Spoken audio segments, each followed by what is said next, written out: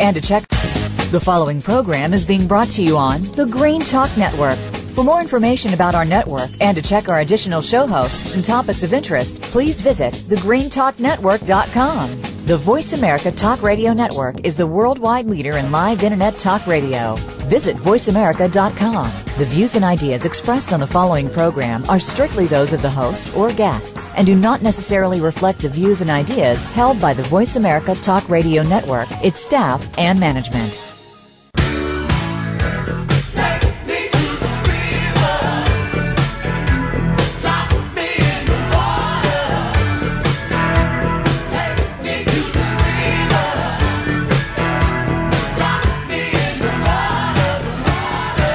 Welcome to Moyer's Environmental Dialogues, Ocean River Shields of Achilles, with your host, Dr. Rob Moyer. Find out what others are doing and what you can do to create a greener and blue planet Earth. Now, here's Dr. Rob Moyer.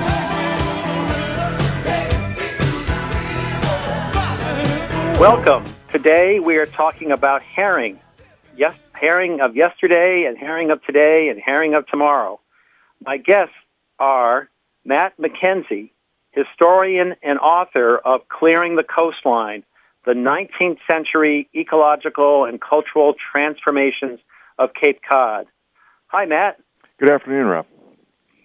My other guest is a Cape Codder himself. Patrick Paquette is a recreational fishing community organizer and a 3-time past president of Massachusetts Striped Bass Fishermen. Hello, Patrick. How you doing, Rob? Did I get your titles right? Yes, you did. Well, I understand that you need to... I want to thank you for stepping off the ocean to take the time to speak with us. And I hear you've got to head back to dig some steamers before the tide turns in about half an hour. Yeah, that's correct. I live a Cape Cod kind of life, and steamed clams are one of the things that we eat on a regular basis this time of year. And we harvest our own. You harvest what? And we harvest our own. Oh, you harvest your own? I don't harvest my clams and my seafood from the fish market. I tend to harvest it directly from the ocean. That's a little more backbreaking, I think. It is. But it also keeps me in shape. It's good. It's what we call the Cape Cod gym. There you go. Well, I have to have fried clams at least once a month. I don't think it's a summer food. It's a necessary food in my book. Absolutely. And now with all these new oysters, it's getting interesting. I've started eating oysters too, just because there's so many different kind of oyster farms, especially around the Cape. It's remarkable. Yeah, we have these hybrid, and we're starting to get them where the town of Barnstable, where I live, is. They actually have town grants that are just for the citizens, and plus beside the farming that goes on, but they also then bring in some that are half raised in other places, and then they finish them in local water so that they get some local water flavor to them. Yeah, because the Wiano oysters taste very different from the Cotuit Bay oysters, and yet they're like adjacent harbors. Exactly. Yeah, so it's really different. Like I said, I can tell the difference between like a Barnstable oyster and a Wellfleet oyster. They're pretty significantly different tasting. Both good, but you definitely get that nuance. And I'm just grateful that I get that's the level that we get to sort of enjoy here in the Cape, that we can tell the difference between our local oysters. Now the seawater tastes the same, so why do the oysters taste different? I think it's actually what's in the seawater. I think, different places have different nutrients and different water quality, and I think cool. that affects it. Yeah, there you go. So you and I have met before at meetings of the New England Fisheries Management Council, and herring is a topic of much interest with the council. In fact, the Ocean River Institute, along with a fisherman and a commercial fisherman, a boat operator, the three of us are suing the council and the National Marine Fisheries Council over how poorly they've managed the herring. And if we win, the judge will then tell the council to do it right and better manage the herring catches and better address the bycatch issues. So if listeners want to know more specifics about that activity of the Ocean River Institute, you can take a look at our website at oceanriver.org. Patrick, can you fill us in a bit about what's going on with Amendment 5 and what is coming up for herring and herring fishermen this fall? Absolutely, I'd be happy to. And I guess I'll start at the beginning and try and give this quick history of. I got involved in the subject 13 years ago, going to fisheries management meetings representing the Massachusetts Striped Bass Association and a few other recreational fishing communities, community organizations. And many of our parents remember that in the 70s we had Russian and Irish industrial fishing operations off the coast of New England that were doing enough damage that the United States Congress intervened and created they created the 200-mile federal limit, and they kicked these foreign fleets off of our waters the technical information behind that is what they did is those industrial fleets collapsed sea herring, and in the midst of it, in the midst of the sea herring or the Atlantic herring story, is that river herring become a victim because the river herring school and migrate with them when they're at sea. So river herring health is directly tied to the sea herring fishery. Well, through a series of American business basically doing what it does, because we have an efficient capitalist society that for the most part is a good thing, but does find a way to get through everything. A lot of those foreign boats ended up being American flagged under American corporations, and they're back.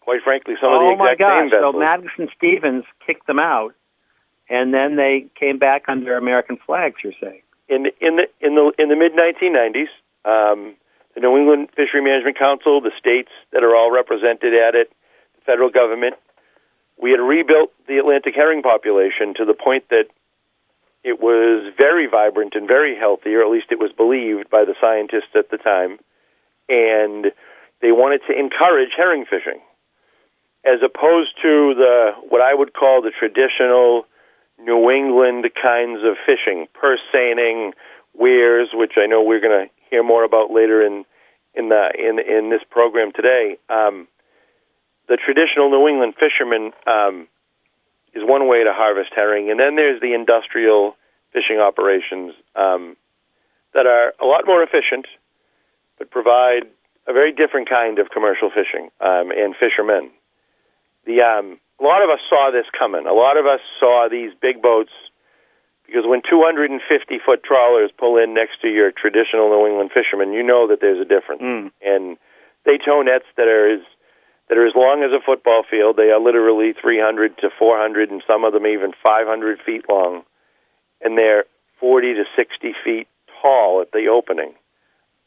These nets are very indiscriminate. They're towed very fast, and just by volume, everything that ends up in these nets dies. And it's not like purse seining, where if you make a mistake when you're purse seining and you come up with a net full of river herring, well, you can sample what's in that, and yeah, there's always some death, there's always some bycatch, but you can release the purse, and you can sort of sustainably sample what you've caught. These industrial fishing trawlers kill everything, and they just dump what they don't want over the side legally. A group of us found ourselves regularly running into each other at meetings fighting this fight. The environmental community, the commercial fishing community, especially the traditional or smaller boat commercial fishing community, and the recreational fishing community, all had advocates that would be at some of these meetings. And at a certain point in time, even though on some things, myself and some of the recreational fishing community members have different opinions on some fisheries issues than, say, the environmental community or even the commercial fishing community. And so we're frequently battling over different issues. Well, in this particular issue, everybody involved with fisheries on the East Coast, or all the big, true stakeholder groups, saw that this was a problem. And 13 or 14 years ago, in a bar room in Portland, Maine, after one of these meetings, a bunch of us decided that we had better do something together. And on this one issue, let's get together and mount a big fight against the corporate world, because that's really what it is. This is corporate money. This is huge. I mean, we send 4 advocates, they send 8 lawyers. Yeah. And we formed what was called the Coalition for Herring's Orderly, Informed, and Responsible Management, which is a really difficult long name, but the acronym is called CHOIR, because we're singing the same song, and we're a bunch of people that don't always agree that are singing the same song, and we're trying to get the United States government to sort of see that, hey, when even forces that oppose each other are telling you that there's a dangerous, dangerous, dangerous practice happening in our ocean, everything eats herring, and these boats make the herring disappear. What we've seen is that a month ago, now this started 13 years ago, that we began this sort of battle to at least cut back or at least get a real picture of what this fleet is doing, because it happens for the most part well offshore, for the most part. And every time there's a good look at what's caught in these nets by an independent source, we get troubling data. Last year, under great political pressure, because our groundfish fleets are having a lot of trouble, because there's a realignment of the groundfish fleet, which is a completely different issue, and I don't want to get into that.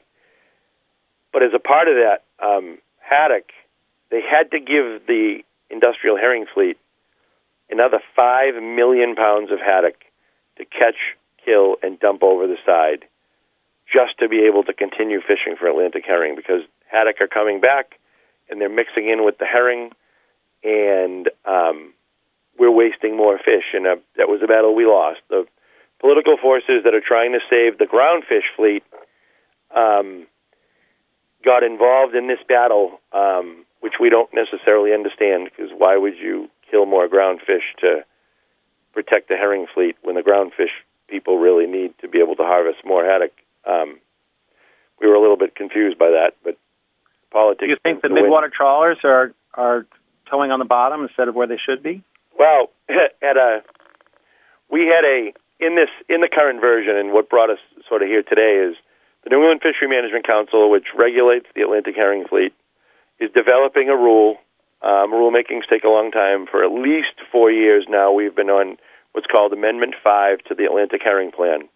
And this is the amendment that is supposed to, 1, improve monitoring of the fleet so that we can really get an idea of what they're catching and what they're harvesting and what they're catching but not bringing to shore because of regulatory, they're not allowed to bring other kinds of fish that they kill to shore, so they end up having to dump them dead, but we don't always know how much. And river herring is one of those species. It's also, obviously, if you lay a river herring and a sea herring together, an expert might know the difference, but most people can't tell. And when you mix up 100,000 river herring in a tow of 500,000, or in a boat with 500,000 pounds of sea herring, all being small silver fish, you can't, a lot of times the river herring gets missed.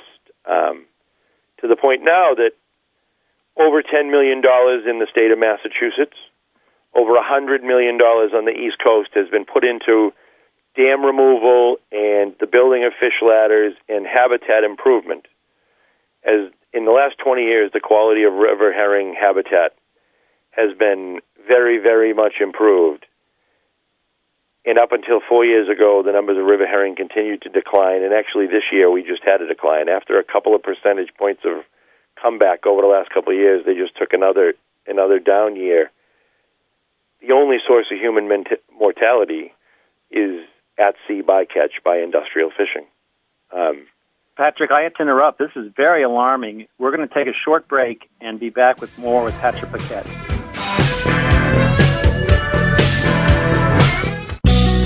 Be sure to friend us on Facebook. You can do it right now.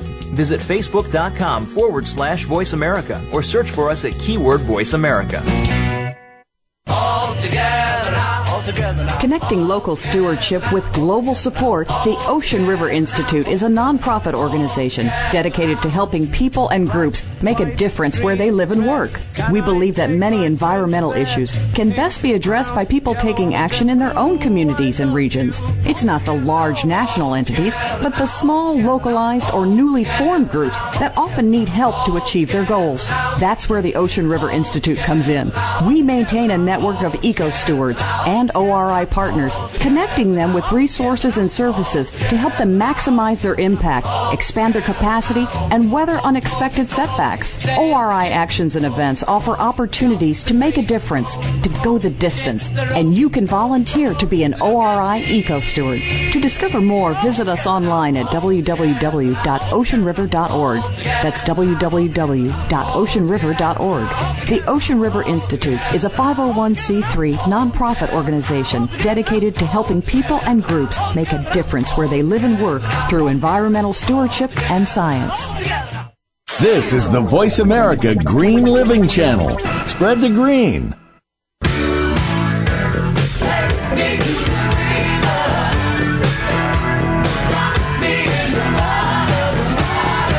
You're listening to Moyer's Environmental Dialogues. To participate in today's discussion, you're welcome to call into the program at 1-888-346-9141. Again, that's 1-888-346-9141. You can also send an email to rob@oceanriver.org. Now, back to Dr. Rob Moyer.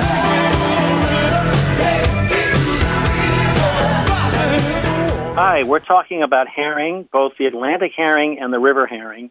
Both are in trouble from the fishing impact and death by bycatch. My guest, Patrick Paquette of Mass Striped Bass Fishermen, and Matt McKenzie, historian and author of Clearing the Coastline. We're talking about groups coming together, and Patrick earlier told us about the Choir Coalition coming together some years ago. And now, more recently, or out of the Choir Coalition, came the Herring Alliance.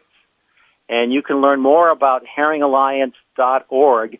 And please, go to the webpage, sign up for e-alerts, and partake in the campaigns that they are running. And the particular one is this Amendment 5 that's coming up for public comment for the New England Fisheries Management Council. Right, Patrick? Absolutely. I mean, so where we are in the process today of moving Amendment 5, which is going to hopefully have some river herring protection measures in it.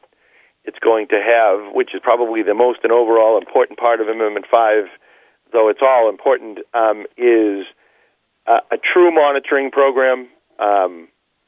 What our asks, or what we sort of advise the public and hope that the public will support, is that we want 100% monitoring on the Atlantic herring fleet, on the big boats in the Atlantic herring fleet. The fleet would like to water down the message and try and say that a 35-foot tuna boat who goes out and uses a small gill net to go get enough bait to go tuna fishing should have to face the same regulations as a 265-foot midwater trawler that catches 1 million pounds at a time. Well, to most of us, that doesn't pass the common sense test.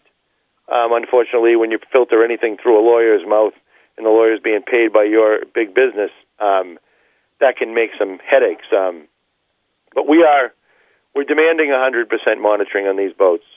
We're demanding that in some way, shape, or form, the process of dumping, or in other words, what is allowed now is they can bring a bag full of fish or a net full of fish up to the side of the boat. And at any point in time, they can say, you know something, we're not going to harvest these fish, and they can release the bag underwater and basically dump the fish outside of a federal observer's eye. So even when, like right now, we get about 15% of the trips and it depends on months and dates, so that percentage changes. But even when there's the rare federal observer on a boat, they can literally underwater empty the net. So if they start pumping and they find, we're catching river herring, we don't want the observer to see river herring, or we're catching haddock, we don't want them to see haddock, or sonar tells me that there's a large animal inside this net.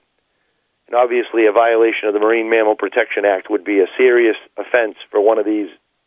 Well, we can just release the net, open the net underwater, and then everything sort of floats away unseen and unmonitored. Well, we believe that Amendment 5 must have 100% monitoring provisions to prevent the process of dumping, or the practice of dumping, from and concealing what has been caught in the nets from observers' eyes, and some river herring protection and some groundfish protection, because as we have our traditional groundfish fleet going through a transformation to bring sustainability back to a fleet that was allowed to get too large, trying to get some reality. People are getting hurt in the realignment of the groundfish fleet, and as necessary as that may be, it's still unfortunate, and it's an absolute sin against nature and against American business to be dumping haddock dead over the side of a midwater trawler when there are businesses that could be harvesting haddock that aren't allowed to at certain times of the year. So it's sort of, Amendment 5 has some really key points. There's two big dates coming.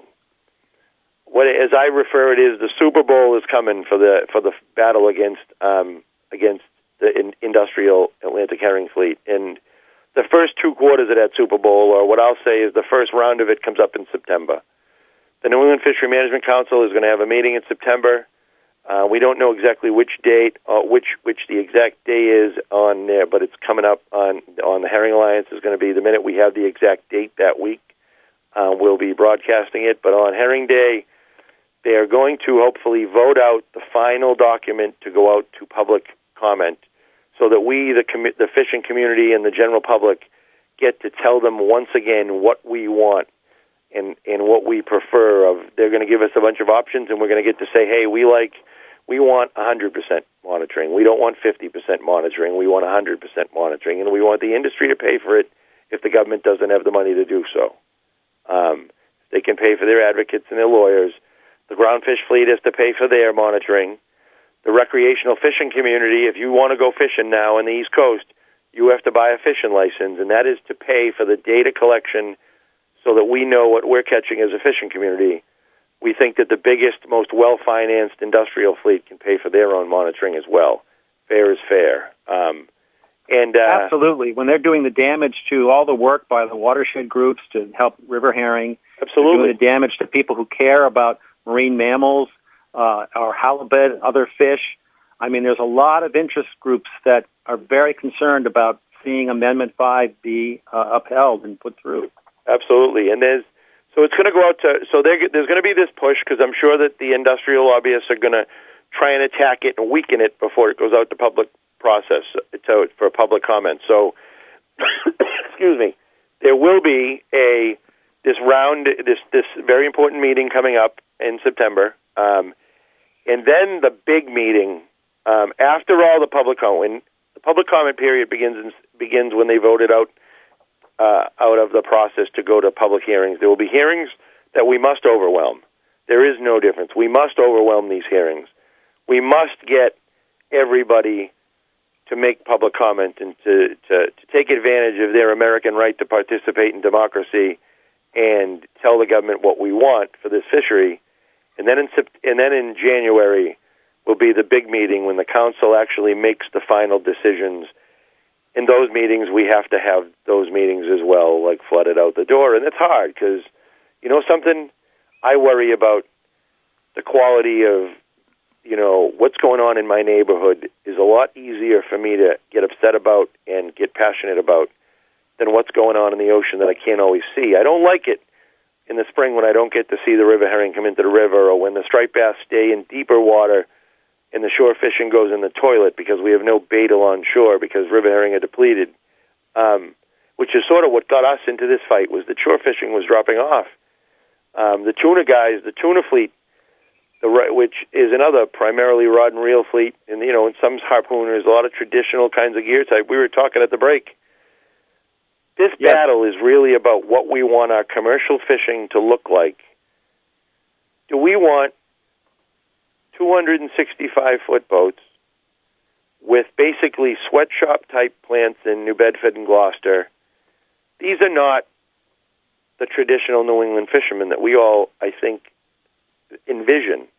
This is big boat versus small boat. I'd rather have a purse seiner that's got 5 guys making $80,000 or $70,000 kite type. That financial class, that is what puts a family in my community to work. That is what makes another person in my community able to contribute to the overall economy. You know, minimum wage jobs are what I, very sarcastically, but to make a dramatic point, what I call sweatshop type of jobs is what this fleet does. That's not the kind of commercial fishing that I want in my neighborhood. I want, you know, the hardest working New England traditional commercial fishermen. That's who we want. That's who we envision. I think that's what we all want for our community here in New England. And I know that many of my friends in the Mid-Atlantic feel the same, but I don't speak for them because it's not where I'm based. I'm based here, and I know that, you know, there is a battle going on, and this really is about big boats and small boats. The other one is that when the industrial fleet makes a mistake,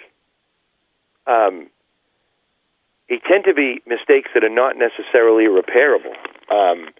When a midwater trawler, well, I'll give you a quick piece of data. The largest bycatch of river herring in one tow of one net in 2007 was 260,392 fish. Yikes. 2007, the largest single one. 250,000 fish in one tow. Yes. 260. Well, it was 260,000 fish in that one tow. In 2008, the Lamprey River in New Hampshire only returned 36,000 fish. The Androscoggin River in Maine only returned 92,000 fish. The Myanus River in Connecticut only returned 94,000 fish. The Nonquit River in Rhode Island only returned 225,000 fish. So there's 5 major herring runs in the New England states that one bycatch event could have taken out completely. And that's one of the reasons that this kind of fishing, I believe that midwater trawl gear is incompatible with the complex fisheries that we have on the East Coast. I don't believe it deserves to be in our water, but these businesses have been allowed here. They have spent millions of dollars. Truth of the matter is, at this point in time, it's politically not realistic to say that we can ban this kind of fishing. But what we have to do is regulate it to the point that their mistakes are few and far between. We have to know exactly what's going on, and the only way to do it is to have these strict regulations of 100% monitoring, that the industry pays for it if the government doesn't have the money. And they can afford it well. Patrick, we're running out of time, and you've got the tide to catch. Couple words of closing? The thing is, exercise. I'd say to the public that pay attention to the Herring Alliance website. Pay attention to honestbycatch.com, which is another one that I'm involved in. We have Facebook page. Like them on your Facebook page. You know, hook them up on Twitter. I'm not a tweeter person, but I know that we have Twitter accounts. We do a Facebook. I am involved in some of the Facebook page stuff. Make yourself aware so that when the time comes in September, you know it's coming, and then respond to the call for action, and then use your own words. Regulators don't necessarily like form letters, but government officials really do pay attention to people who, if you're moved enough to write a letter or send your own email, you tend to be moved enough to vote, and that's the way they look at it. And you know, we have the opportunity to choose what our commercial fishery is going to look like. We get to shape our community in this vote, at least a part of our society. And it's one of them things that, as my father used to say, and he used it stronger language, but he used to say, don't complain if you don't vote. This is our opportunity to vote and say what's going on with at least this one particular issue on our coastline. So please, make your feelings heard. Yeah, speak up. Patrick Paquette, thank you very much. And thank you very much, Rob. I apologize I couldn't stay for the whole show, but as I said, I have guests in here, and feeding them fresh steamed clams is a priority. And when they came all the way up from Virginia, and we're going to go get some clams before the hurricane hits. I envy you. Happy clams to you all. Absolutely. Thank you very much. We'll be back after this break with Matt McKenzie.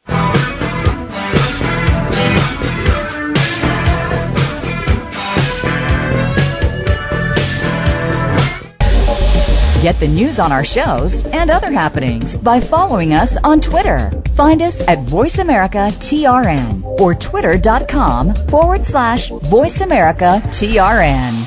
All together now. Connecting local stewardship with global support, the Ocean River Institute is a nonprofit organization dedicated to helping people and groups make a difference where they live and work. We believe that many environmental issues can best be addressed by people taking action in their own communities and regions. It's not the large national entities, but the small, localized, or newly formed groups that often need help to achieve their goals. That's where the Ocean River Institute comes in. We maintain a network of eco-stewards and ORI partners, connecting them with resources and services to help them maximize their impact, expand their capacity, and weather unexpected setbacks. ORI actions and events offer opportunities to make a difference, to go the distance, and you can volunteer to be an ORI eco-steward. To discover more, visit us online at www.oceanriver.org. That's www.oceanriver.org. The Ocean River Institute is a 501c3 nonprofit organization dedicated to helping people and groups make a difference where they live and work through environmental stewardship and science. This is the Voice America Green Living Channel. Spread the green.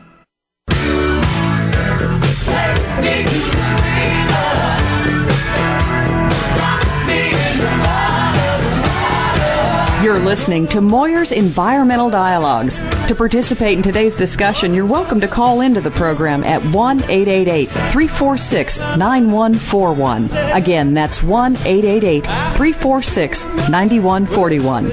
You can also send an email to rob@oceanriver.org. Now, back to Dr. Rob Moyer.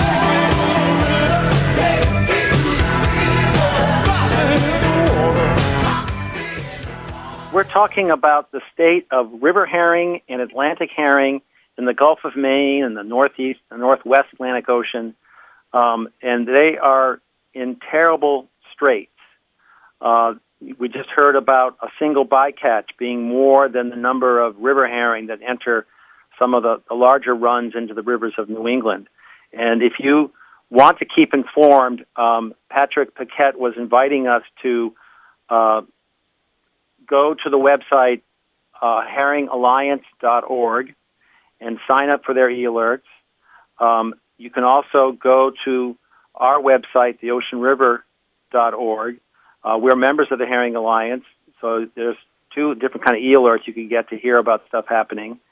And also Facebook, particularly the Herring Alliance Facebook page. You should friend that, and you'll see some dialogue from Patrick and others who are moving to address this situation with an amendment that the New England Fisheries Management Council is putting through this fall. It's been years in coming, and now is the time for an outpouring of public comment saying we need better management, more complete observation, better regulation, particularly of these large midwater trawling boats for the herring.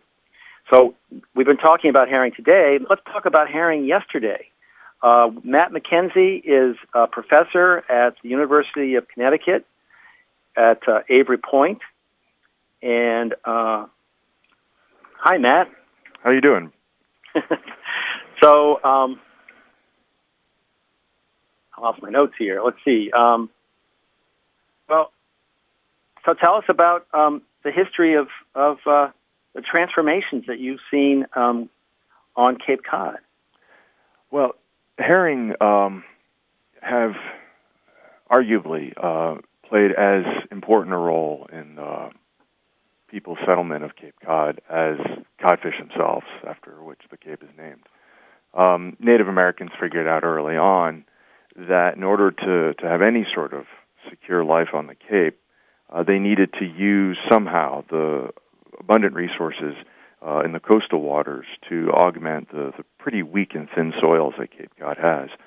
And one of the most abundant resources that the Cape had were these annual spring runs of river herring that Patrick was talking about. Mm-hmm. They came at a really great time of year in late winter and early spring. They ran up almost every single little stream and creek and river had a herring run from coast of Maine on down to some people at least as far as New York and a lot further south into the Chesapeake as well. And they're incredibly easy to catch. And because of that, Native Americans were able to build relatively sophisticated societies in this area, even without the domestication of corn.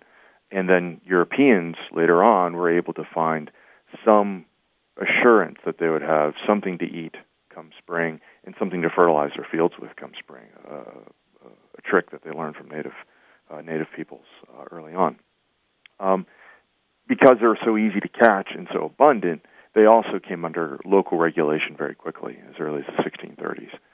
River herring were regulated by towns that were interested in making sure that no one person got more than an equal share of an annual catch, and also to make sure that the run itself wasn't over-harvested.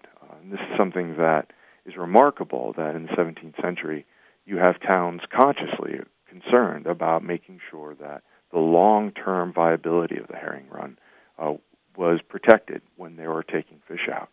And it was because, again, on Cape Cod's weak, thin soils, those herring provided a valuable staple, without which any sort of agricultural life wasn't going to be nearly as stable or as bountiful as it could have been.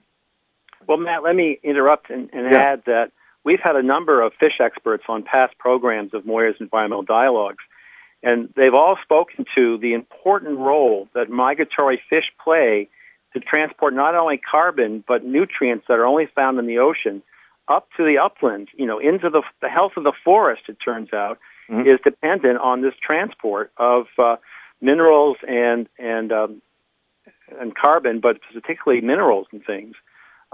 So, it may be that some of the lessening of the natural conditions of the soils of Cape Cod were affected when herring stopped reaching those areas. Well, possibly. I'm not a soil expert, so I can't really speak to that. No. What make herring particularly important to southern New England ecosystem is that they feed at lower levels of the trophic web, marine ecologists call it, smaller, simpler organisms. Alewives, for example, which is a species of river herring, feed on plankton and small crabs. Blueback herring do the same thing. Menhaden, which are related, they're not the same species, but they're related and have a different behavior. But all of those fish feed on zooplankton, phytoplankton, small crabs, and turn that into organic matter, which then becomes food for larger food fish. And when Patrick was talking about how a lot of these larger commercial fisheries, inshore commercial fisheries, were suffering with the loss of river herring offshore, that echoed complaints of Cape Cod fishermen in the 1870s. These guys knew that without small fish like river herring and menhaden, the larger commercial fish that they wanted and that people wanted to eat weren't going to come inshore. And we have historical data to suggest that was actually happening in localized fashion in the 1870s and 80s. When that did start to happen, the interesting thing for Cape Cod was that undermined a lot of the local economy. Before the 1870s, Cape Cod was defined largely by its maritime communities, not only merchant shipping, but also especially by fishing and inshore fishing in particular. Once weirs started to proliferate along Cape Cod shores following the Civil War, and as they started taking more and more river herring, those inshore fisheries started to fail. And as weir fishing expanded, the ability of inshore fishermen to make a living declined. And by between 1860 and 1890, Cape Cod lost about one-third of its population, according to U.S. Census figures from that period. And that mimics almost exactly historical data that illustrate declining catches on one hand, and that is strongly suggestive of the declining local stocks of these important inshore fish. And so here we have a situation where local populations of fish and local populations of fishermen and their families and their communities are intimately related, far more tightly than I think anyone at the time or even now recognized. So when Patrick tells us to pay attention, I couldn't agree with him more. We need to pay attention. Well, Thoreau seemed to chronicle some of that transformation that was happening when he visited Cape. Yeah, Thoreau came to Cape Cod at a very interesting moment. By the time Thoreau, he took 3 trips to Cape Cod in the 1850s and early 1860s, I believe. And he saw a Cape Cod that was filled with thriving, prosperous coastal communities. There were large numbers of fishermen's families, large numbers of fishermen. And these fishermen were both offshore fishermen going off to the Grand Banks and Scotian Shelf and places like that, and what we think of as the New England fishing schooner. But a lot of them were also inshore guys that were working inshore waters. Thoreau came to Cape Cod with a bunch of preconceived notions about what it was like to live on the shore. And in his travels, he realized that life on shore was far more precarious than he recognized, that the Cape's environment was far more delicate, and life there was far more tenuous than I think he, coming from a relatively, albeit weakening, farming community of Concord, Massachusetts at the time, had anticipated. And by the time he finishes his trips, or at least by the time the book that his sister Sophie Thoreau and his literary executor William Ellery Channing assembled posthumously Cape Cod. His book Cape Cod was posthumously published.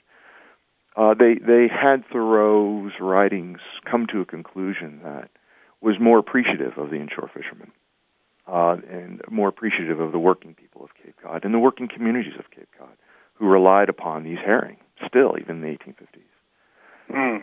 But that vibrancy was existing on borrowed time, unfortunately. And at the same time as Thoreau comes to realize and appreciate these fishing communities, Cape Cod towns had stopped really paying attention to effectively managing and regulating herring runs. They had allowed a lot of artificial runs to be created. They allowed natural runs to be overexploited. They leased them out to private companies who had no long-term interest in maintaining stocks. And they allowed weir fishing to expand markedly, certainly after the Civil War. And all those sources of predation upon river herring ultimately led to the declining stocks of inshore commercial fish and, as I said before, fishing communities 30 years later.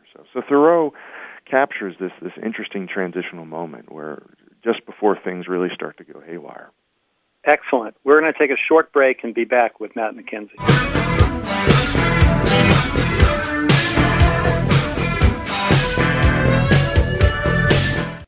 We're making it easier to listen to the Voice America Talk Radio Network live wherever you go on iPhone, BlackBerry, or Android. Download it from the Apple iTunes App Store, BlackBerry App World, or Android Market. All together now, all together now. Connecting local stewardship with global support, the Ocean River Institute is a nonprofit organization dedicated to helping people and groups make a difference where they live and work.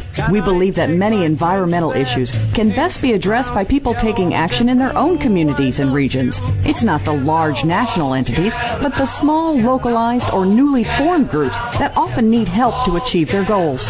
That's where the Ocean River Institute comes in. We maintain a network of eco-stewards and ORI partners, connecting them with resources and services to help them maximize their impact, expand their capacity, and weather unexpected setbacks. ORI actions and events offer opportunities to make a difference, to go the distance, and you can volunteer to be an ORI eco-steward. To discover more, visit us online at www.oceanriver.org. That's www.oceanriver.org. The Ocean River Institute is a 501c3 nonprofit organization dedicated to helping people and groups make a difference where they live and work through environmental stewardship and science. This is the Voice America Green Living Channel. Spread the green.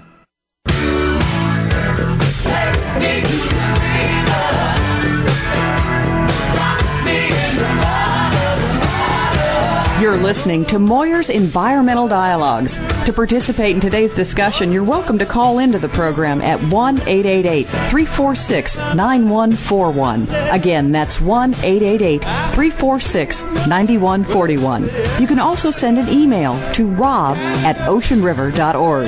Now, back to Dr. Rob Moyer.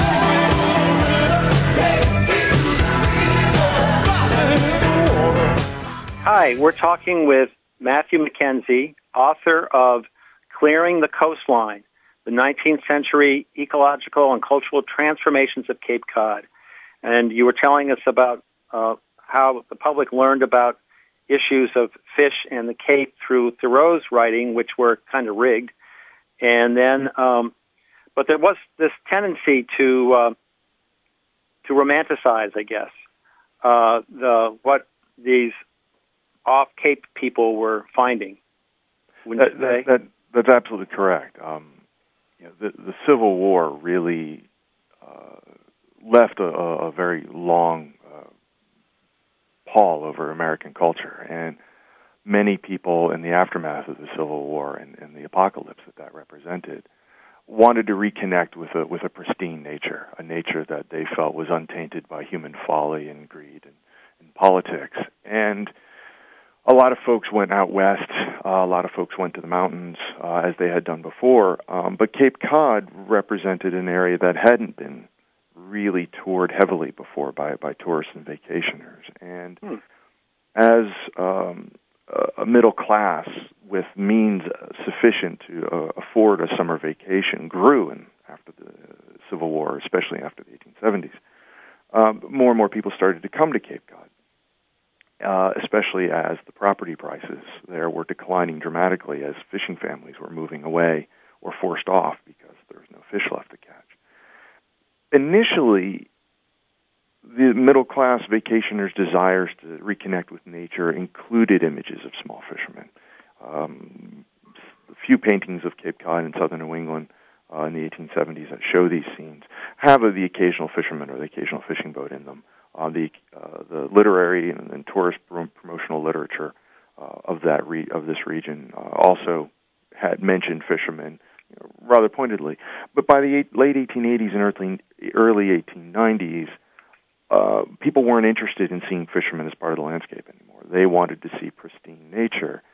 And what you see happening is a conscious decision to exclude Cape Cod's fishing past and exclude the Cape Cod fishing present from these representations of Cape Cod in specific, but southern New England more generally. And a good example of that is a painting by Thomas Worthington Whitridge of Second Beach at Newport. He did this painting between 1878 and 1880, and it shows a very distinctive rock formation that you can see from the beach called Hanging Rock, and anyone who's been to Newport probably knows what I'm talking about.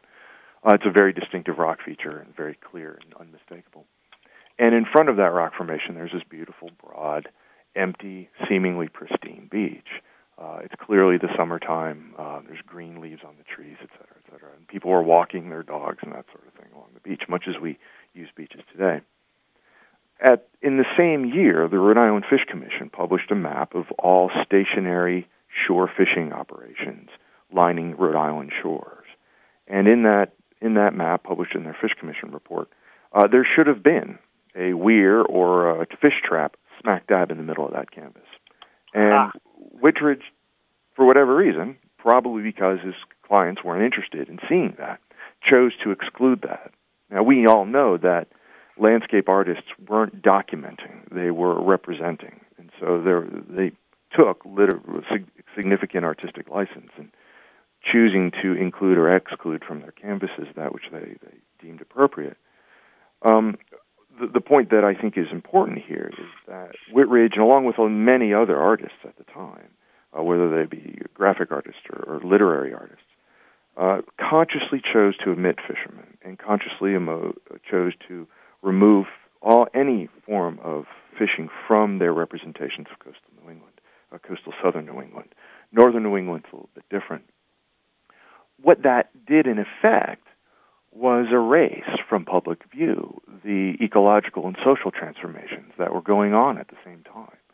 so fishermen being forced off the Cape and forced to sell their homesteads for pennies on the dollar. No image of them. Fishing operations by 1890, there were, I think, one trap every third of a mile along the inner arm of Cape Cod, where Thoreau had once walked to find solitude. No representations of those. There was a collective whitewashing, if you will, of the fact that we are making an impact on these coasts, and that this impact is not positive. It is not. These communities are not thriving, but there's something fundamentally wrong going on. These artists just simply omitted it, and tourists didn't want to see it, they didn't want to buy it, and they didn't show up. And in doing so, these folks were able to create this vision that remains today of Cape Cod as a pristine coastline. Well, it's anything but. I mean, we've created that empty coastline, and it's a coastline that had once been populated by fishing communities, whether they're Native American or European in origin, but were removed by 1900 or so. And in their place came people who wanted to perpetuate this myth of Cape Cod pristinity. So so there's this ignorance that people don't understand the need for protecting the lives of fishermen and restoring fishing there on the Cape. Well, I think... Yes. I think what you see happening is nothing short of a sea change, if you'll pardon the term, in how fisheries are managed and how people perceive fisheries. Not too long ago, the view was fishermen versus the fish, and that didn't get us very far. It ignored the fact that many fishermen, Patrick, for example, and a lot of the guys work in smaller boats who don't have the access to the capital that these larger fleets have, take their stewardship role very seriously, because they know that if they take too much, they're cutting their own throats in the long run. This consciousness has been present in Cape Cod fisheries, and I would say New England fisheries, and perhaps small fisheries all over the world since time began. Small fishermen recognize that their future is predicated upon the health of the ecosystem on which they rely, and Patrick's work represents a modern manifestation of that. But there's a larger question involved here, and that's how do the rest of us get involved? Because clearly, fishermen are doing our bidding. They are taking the seafood that we like to eat. They're taking the commodities that we like to eat, or that go into the goods and services that we enjoy. Yeah. And blaming fishermen for taking too many fish, well, that's not exactly correct. We need to be very aware of our role as a society writ large as stewards of these marine resources.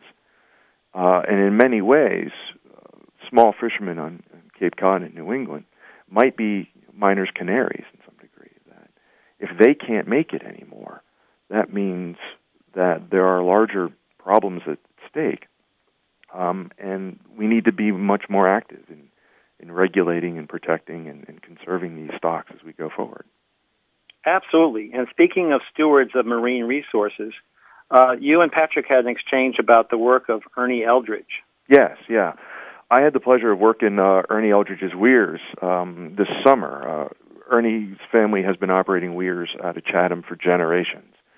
And the weir is an ancient technology. Native Americans used it here for thousands of years. There are records of weirs being used in Europe for thousands of years. The technology was not unique to one area, and it is a traditional form of fishing on Cape Cod. What makes those operations distinctive is that they're set up every spring in very shallow waters. About 30 feet or so, the 10-meter isobath is pretty much where they situate them. They're stationary, so they catch everything that swims along the shore. In the past, that led to problems. When you've got 145 weirs lining Cape Cod, as you had in 1912, clearly they were taking a lot of fish, a lot more fish than perhaps the ecosystem could sustain. We're not certain about that. But what an individual weir promises, and what Ernie's operations promise. And he only operates 3 weirs, and I think there's only 4 weir fishing families left operating on Cape Cod. So the numbers of weirs being used now are nothing compared to what they used to be.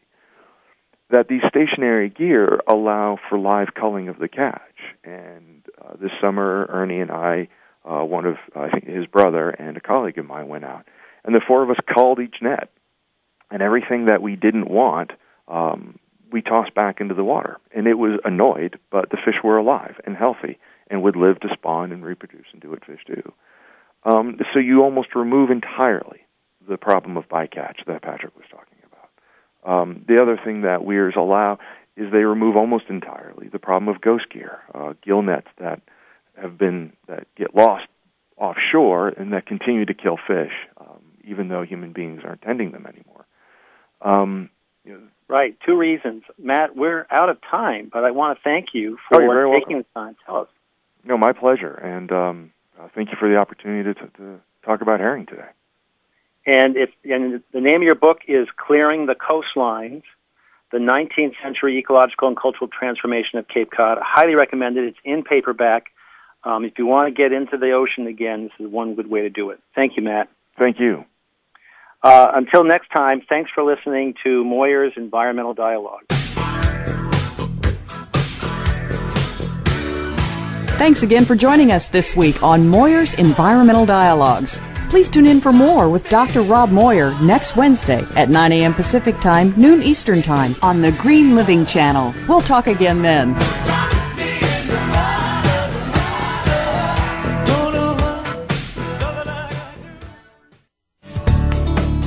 Thanks again for listening to the preceding program, brought to you on the Green Talk Network. For more information about our network and to check out additional show hosts and topics of interest, please visit thegreentalknetwork.com. The Voice America Talk Radio Network is the worldwide leader in live Internet talk radio. Visit voiceamerica.com. The views and ideas expressed on the preceding program are strictly those of the host or guests and do not necessarily reflect the views and ideas held by the Voice America Talk Radio Network, its staff, and management. Network, its staff, and management. Network, its staff, and